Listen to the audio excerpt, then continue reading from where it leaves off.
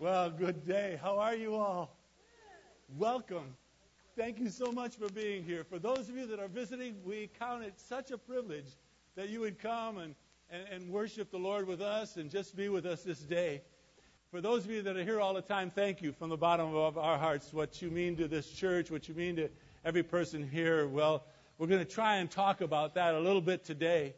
Today, where we are in the Word of God, for those of you that are visiting, we're kind of taking a look at what should a church, what would be called a New Testament church, what would be called a church, what does a church look like? What is its purpose? What do we want it to do? What are we supposed to do? What are the do's and the don'ts? Well, you'd be surprised, I think, to find out there are far less don'ts than you might imagine. There's a whole lot of do's. There's things that we can do, and we are free in the Lord. Well, we've got to the book of Acts. We started studying the book of Acts, and we kind of got into the second chapter, but we moved on. And when we got into the 20th chapter, it dawned on us that maybe we ought to take a look back at Acts chapter 2 and see again what it says when it says this is what the church ought to be like. And what we did was we took the premise of what happened after the day of Pentecost. After Peter preached a message to the people that were in Jerusalem, the Bible says about 3,000 souls, 3,000 people became Christians, and they started what we now know as the church.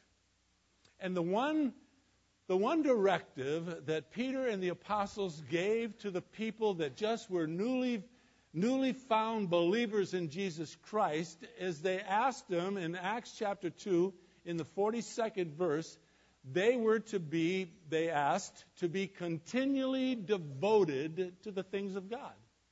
And there were 6 different things that we saw there from Acts chapter 2, verse 42 to verse 47. 4 of those things are in verse 42.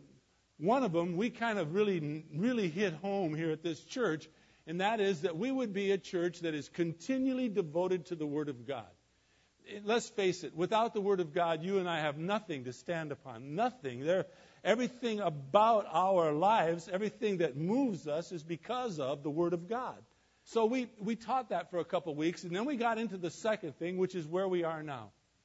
And it is my contention that this particular aspect, this one thing that we are to be continually devoted to, will either make or break a church, putting aside the Word of God. Not putting aside the Word of God, but apart from the Word of God. And it is fellowship. And the problem is that most people misunderstand what fellowship is. We think that fellowship is gathering around and kind of having coffee or donuts or stuff like that and just kind of having fun with one another, and that is not at all fellowship. If that's fellowship, then we might as well have a country club, just a social club. No, true fellowship centers its heart and its energy and its thoughts upon the person of Jesus Christ, and it becomes a place where we encourage one another, stimulate each other to growth, stimulate each other to love and to good works, and to do those things that are called for us to do within a church. And so I talked last week, and I want to do the same thing this week on the idea of fellowship. It is my deepest prayer. This message here is as important to my heart as any that I've given in a long time, and that is because if you and I, if we really understand fellowship, true Christian fellowship, then we'll understand what God asks of us to be and to become. And you'll see how important each of us are in each other's lives. The other things that goes on to mention that we are to be continually devoted to is to the breaking of bread, which we will take a look at next week. And that's basically communion.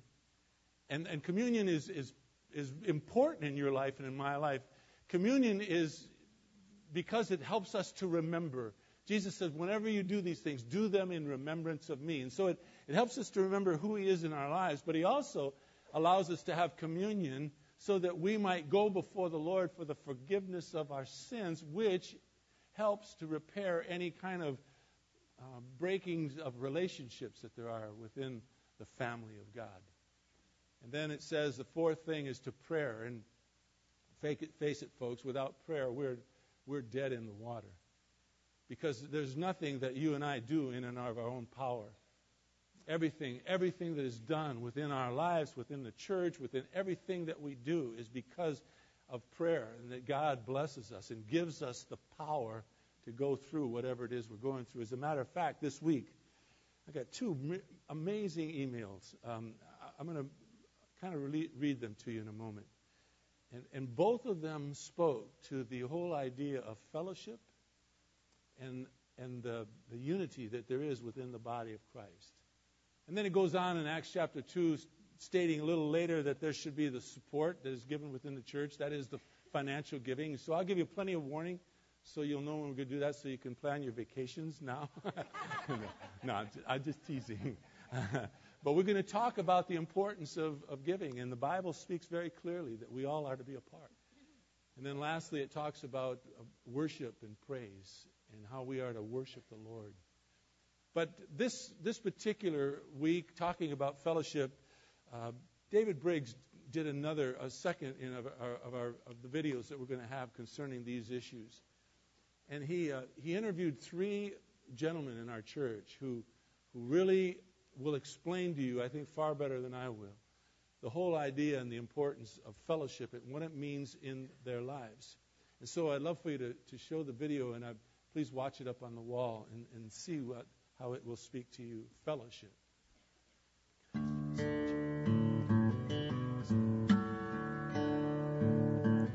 The word fellowship to me means a commitment and a oneness with each other that holds each other accountable in all areas of life. What mob means to me is it really develops and enhances fellowship among Christian men. It helps guys, understand and further their involvement in the Word of God. The most significant thing goes on is definitely the fellowship of the men together, the men that have a common bond. We go through this world and there's a lot of problems and trials and temptations. There's so much from the outside pounding at us that we got to stick together. My relationship and fellowship with the guys in my mob group, it's pretty intimate. We share a lot of things that you wouldn't share normally outside with other people. Being able to be transparent and open in a setting that people don't judge you. So you don't have to really put on any additional mask or anything. I mean, we are what we are. When we pray and you have something that you need prayer, we pray. I talk to God all the time, where I didn't before. The church has changed me that way, especially with mob. We do a lot of praying before and after. I would totally be lost if I didn't have my group on Saturday. We just say it how it is. Just speak it out. Bring it to the light. So that's a great thing. Sometimes it can be a rarity in this world, and it's a blessing. It really fills a hole in my life to me. Any other place on the planet, it just doesn't fill you up like with fellowship with other believers. The study of the church is critical, I think, and Pastor John. The personal time, you have personal time in the morning, and that's critical. And then the men is also, to me, special because we're there with the same kind of focus. People think, being Christian is all rosy and this and that, and it's not. It's tough being a Christian in a secular world. It keeps me accountable, and it helps me grow daily in the Word, prayer, and communication with Him. I just think that's a huge part of what we call the church today.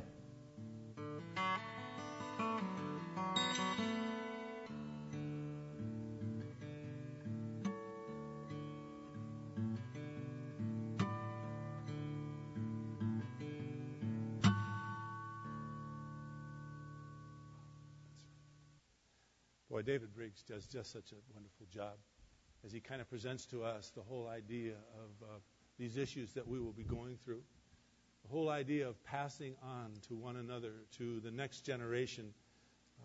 I think is critical to our understanding and knowing the whole idea of fellowship. Let me read you this one email I got. I started off last night not planning to read it, and I did, and it seemed to fit in. I received it from, I won't tell you who. It's not that important that we know who. And although I did call and ask the person if it would be okay if I read this, and I said yes. Basically said, thank you for praying for me some time ago concerning my heart procedure. Your prayers, the prayers of my family and friends, comforted me at a very difficult time in my life. when nothing else seemed to bring solace. We worship, he writes, an awesome God who hears our prayers and gives us what we need in His time, not ours. That's good theology right there. He said, that has always been one of the most difficult things for me, to see from my finite perspective the cloudy glass that doesn't allow us to see as clearly as we ought sometimes. He says, my faith has never reflected the type of strength that I should have. Many times I am ashamed of that. However, I am happy to report that after 2 tests that indicated that I possibly had a heart attack or a viral heart infection, the results of the last intensive and most definite tests, my cardiologist says I'm okay. He says that there is no previous incident. There is no infection that we can find. There's no restriction that you should have now on your physical abilities, he says, and activities. You can go about your regular exercise program. And he wrote, what do you think of that? He says, I know what I think. Praise the Lord. He said the doctor explained the results of that previous 2 tests that indicated I had a deep problem were called in medical terms a false positive. Interesting term, he writes, isn't it? As I heard the term, he says, I thought about it. It brought to mind messages being delivered by many pastors and churches at seeker-friendly churches across our country that tickle the congregation's ears and work so hard at not offending those who are coming into their doors. He writes that watered-down message is then taken home by the congregation and leads them to believe that they're okay. No harm, no fall. Kids are okay. Just a false positive, he writes. But indeed, like the results of my first 2 tests, they were erroneous. This is my opinion right here. God healed this gentleman. God just healed him. He said, you suggested that we read ahead in Psalms 119, and I did so. He said, I found 10 directives that required my response as I was waiting upon the tests that were going to come back to me. In Psalms 119, he writes about verses 41 to 48. And in there are 10 different things that touched his heart. Listen how God spoke to him. In verse 42, it says, I have an answer, says God. Verse 42, the writer says, I will trust in you. I will wait upon you, verse 43. I will keep, in verse 44. I will walk, in verse 45. I will seek, in verse 45. I will speak and not be ashamed, it says in verse 46. I shall delight, lift up my hands and meditate upon you, in verses 47 and 48. We have an awesome God. Part of all that we are is our caring for one another. That's true Christian fellowship. And it is my deepest prayer that you and I will understand how important the body of Christ is.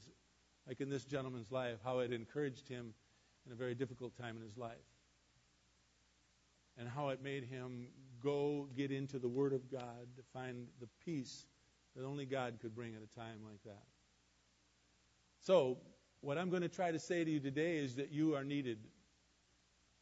You are an integral part of this church. And without you, we will never be the church that God desires us to be. And I'm hoping and praying that you'll catch this. Pray with me, please.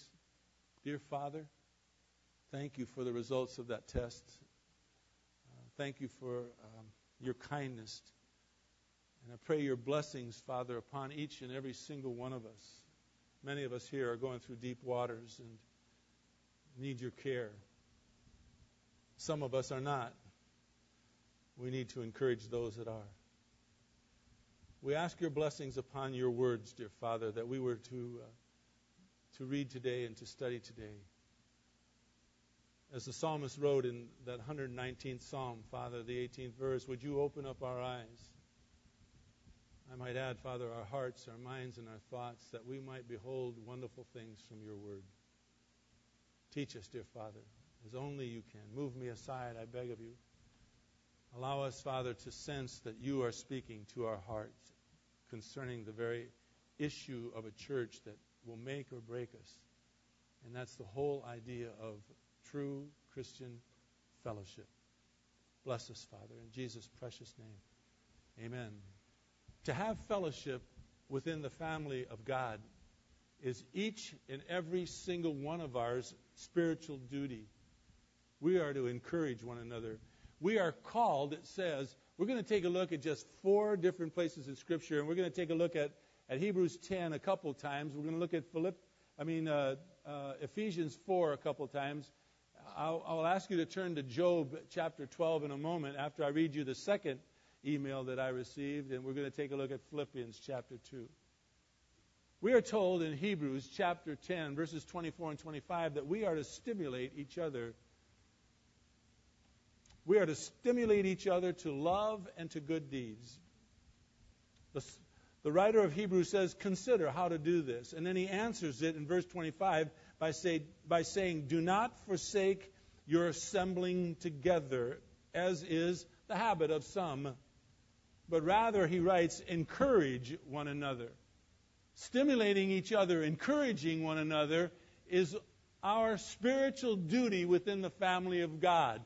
You and I have that responsibility, that we are to encourage one another to love and to good deeds. Now, why? The question ought to be why? Why are we to stimulate one another to love and good deeds and all the other things that is asked of us within the Word of God? The answer is simple, and yet it is profound. For whatever reason God chose, God decided to choose you and me to help one another within the body of Christ, to help us grow in our faith. As we are told in Ephesians chapter 4 and verse 12, but all the way through 1 Corinthians, or a good portion of 1 Corinthians, and in Ephesians, we are told that God has given each and every single one of us who have come to believe in Him as our Lord and Savior. The moment we come to believe in Him, He gives each of us a spiritual gift. And that gift that He gives to you and to you and you and you and you and you and me, that gift has been given to us for a purpose, so that we might stimulate each other within the body of Christ to do good things. So therefore, he says in the Bible, don't forsake your gathering together, so that you can encourage one another. In Ephesians 4, God gave gifts to every single one of us so that we might equip. Pastor West taught a few weeks back wonderfully. He taught that you and I have a responsibility on this earth in which we live, and that is we are to pass on the knowledge of Christ to the next generation.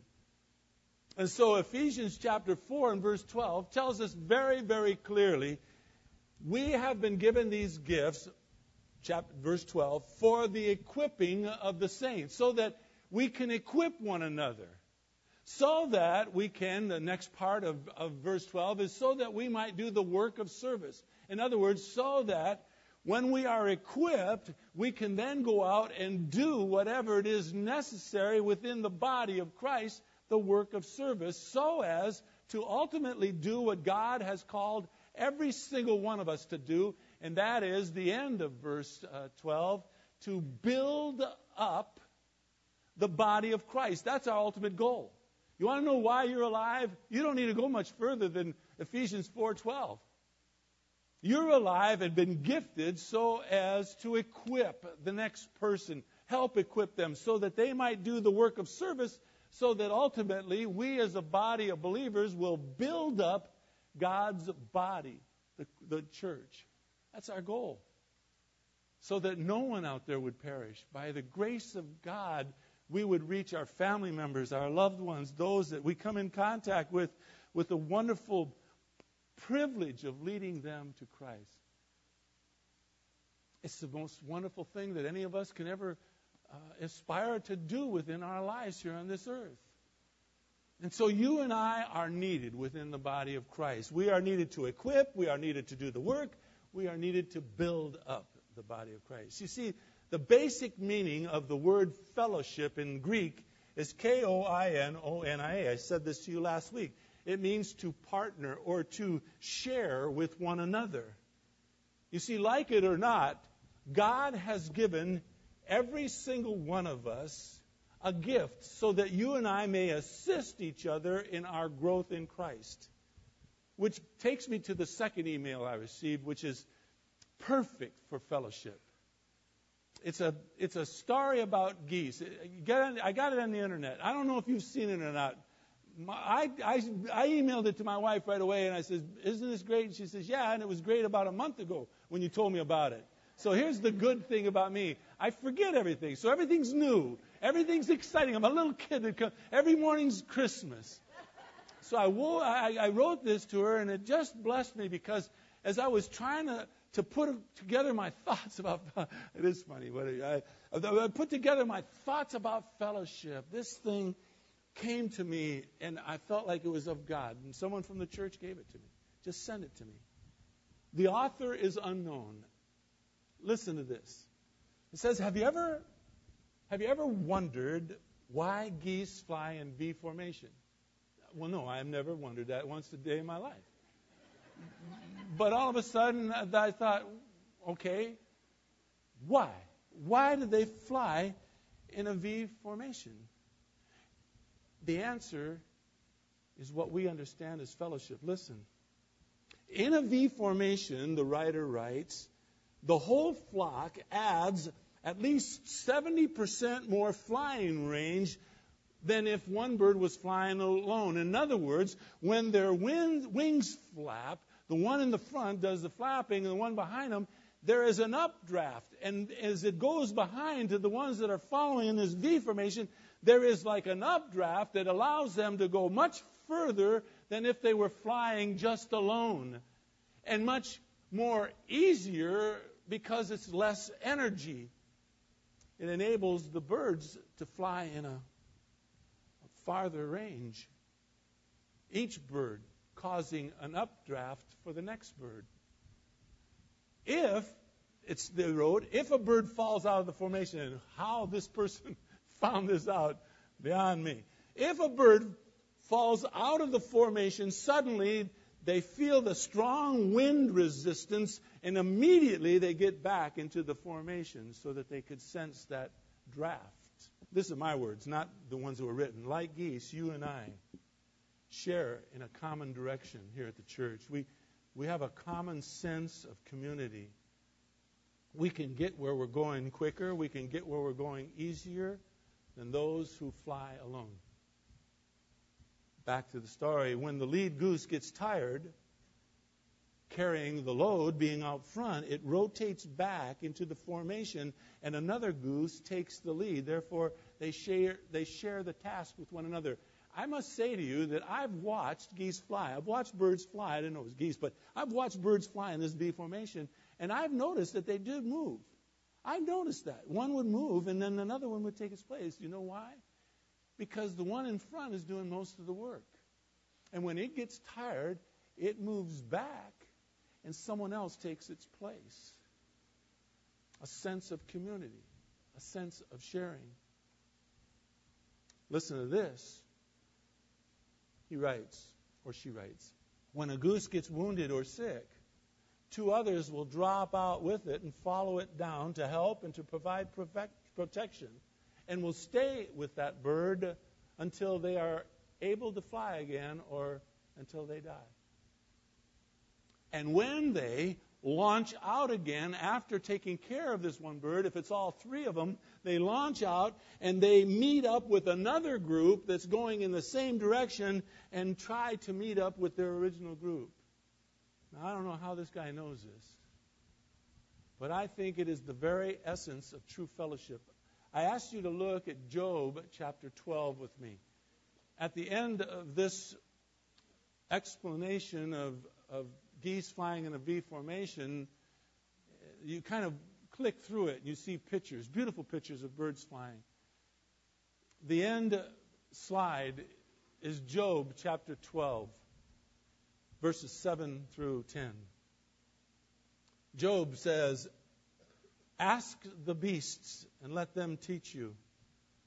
And the birds of the heavens, let them tell you. Or speak to the earth, and let it teach you. Or let the fish of the sea declare to you. Verse 9, who among all these does not know that the hand of the Lord has done this? Verse 10 says, in whose hand is the life of every living thing, the breath of all mankind. God has made you and me as we are. And we can learn from one another. We can learn from the animals. We can learn from those around us. God has made you and me so that each one of us becomes necessary to the next fellow Christian. Necessary in our growth, necessary in our faithfulness, necessary in our consistency, in whatever it is that God is trying to do in and through our lives. As Ephesians 4:12 says, you and I have been gifted so as to equip the other people, so as to do the work of service that God has called us to do, so as to ultimately build up the body of Christ. That's the reason you and I draw breath. Make no mistake about it. The issue in your life and in my life is to equip other believers. Help them do the work of service that God's called them to do. Because that's the joy of Christian life. The real blessings come when you are serving the Lord in your area of giftedness.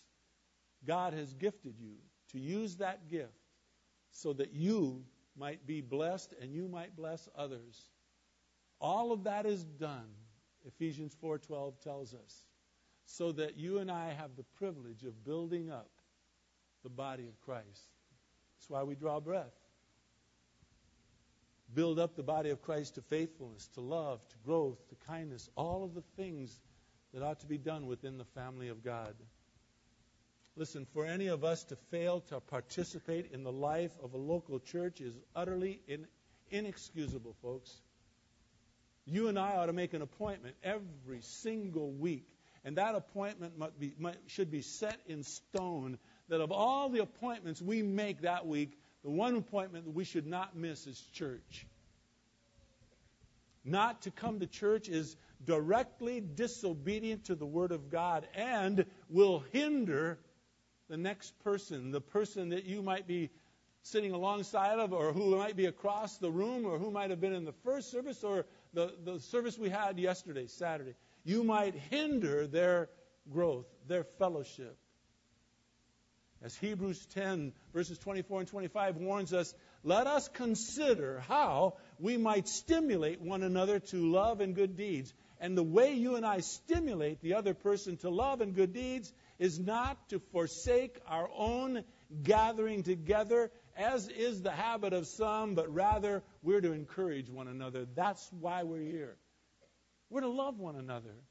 We're to encourage each other. We're to help each other grow in our faith and our trust in Christ. And the gift that you have has not been given to you by accident. God knew exactly what He was doing when He gifted you, so that it would fit into the body of Christ. You know, we're like a great big puzzle. You know, our family, we used to do puzzles, and when the kids were younger, Kay would have a nice puzzle and put it out on a big table, and when everybody wanted to, they could go do the puzzle. And the other day, we were taking care of one of our grandkids, and Kay comes home with another puzzle and puts it out on the table. And so we start to do it. And we're all like all of these pieces. You know, when they're all outside and they're all scrambled up, there's nothing in there. Nothing makes sense. It doesn't look like anything. And then all of a sudden you do the border, you know, and then all of a sudden you start putting in pieces, and before you know it, it starts to resemble the picture on the box, and you start to see it take place. Each piece has its important part. You know what the worst part is when you do a puzzle and one of the darn pieces is missing. Isn't that the pits? I mean, you feel like, oh, darn it. You know, I look high and low for it. You know, try to find that piece just to fit the puzzle together. And I sense we are like that within the family of God. We're all a piece of this wonderful puzzle that God is going to put together here at the Rock Community Church. And He's going to fit it together so it makes a wonderful picture of whatever He wants to do through us. And each of us is this piece of puzzle that needs to fit into the picture to make the picture complete. Let's not forsake our own gathering together. Simply put, folks, the Bible has never envisioned your life as a believer in Jesus Christ as one that would be lived apart from other believers. We're not islands. No, we're more like those geese who are up there causing a draft for the one behind it, so it's easier for them to get going and follow along. And when they kind of get their breath, and get it all together, and they're flying good, then one of us will have a problem and maybe fall back, and they can then take the lead and put the wind between or beneath our wings, so that we can continue on to help carry us. Without question, church, it is absolutely, utterly necessary for you and me to be in church each and every week that we can be here. Because you and I have an obligation given to us by God. It is called your spiritual gift to care for the next person. And that is, in and of itself, that is true Christian fellowship. It's not going out and having a cup of coffee and a donut with someone and that's, just getting together. And no, that's a country club. That's social club. True Christian fellowship is true, having whatever you want to eat and gathering together, but it's gathering together in the name of Jesus Christ and encouraging one another, stimulating each other to love and to good deeds, encouraging us so that we can become more the person of God that God has called us to be. You have something that is needed by the next person and vice versa. You need to be here so we can bless you. You need to be here so that you can bless us. Listen, our walk, our growth in Jesus Christ is hindered. It is not all it's supposed to be when you're not here. And so is your life. It's hindered. We need one another. We need to stimulate each other to love and good deeds. And that is what the Bible calls true fellowship. When you live your life as a believer, taking care of the body of Christ, which is called the church, as Joey said so beautifully in the video that we saw. It's a big, bad world out there. We need one another to encourage each other. So Paul writes to the church in Philippians chapter 2, verses 3 and 4. I told you last week I was going to do a wedding. Told you last week it's one of my favorite things to do. It couldn't have been more spectacular. It was such a great wedding. Wonderful people. It's just a great wedding. And in the wedding, I said to them what I said to everybody I've ever married that I can remember. And that is out of the book of Philippians, the second chapter, the third and the fourth verse. It says, "Do nothing from selfishness nor empty conceit. But with humility of mind, let each of you," what? "Regard one another as more important than you do your own self." Want to have a good church? Want to have a good marriage? Regard the next person that you are sitting alongside of or in this congregation as more important than you do your own self. It goes on to say in the next verse, not merely looking out for your own personal interests, but looking out for, caring for the interests of one another. That's true Christian fellowship. And without you being a part each and every week that you can be here, we are hindered. We're not going to be the church that God has called us to be. And so I pray with all my heart you sense your need to build upon the life of the next person.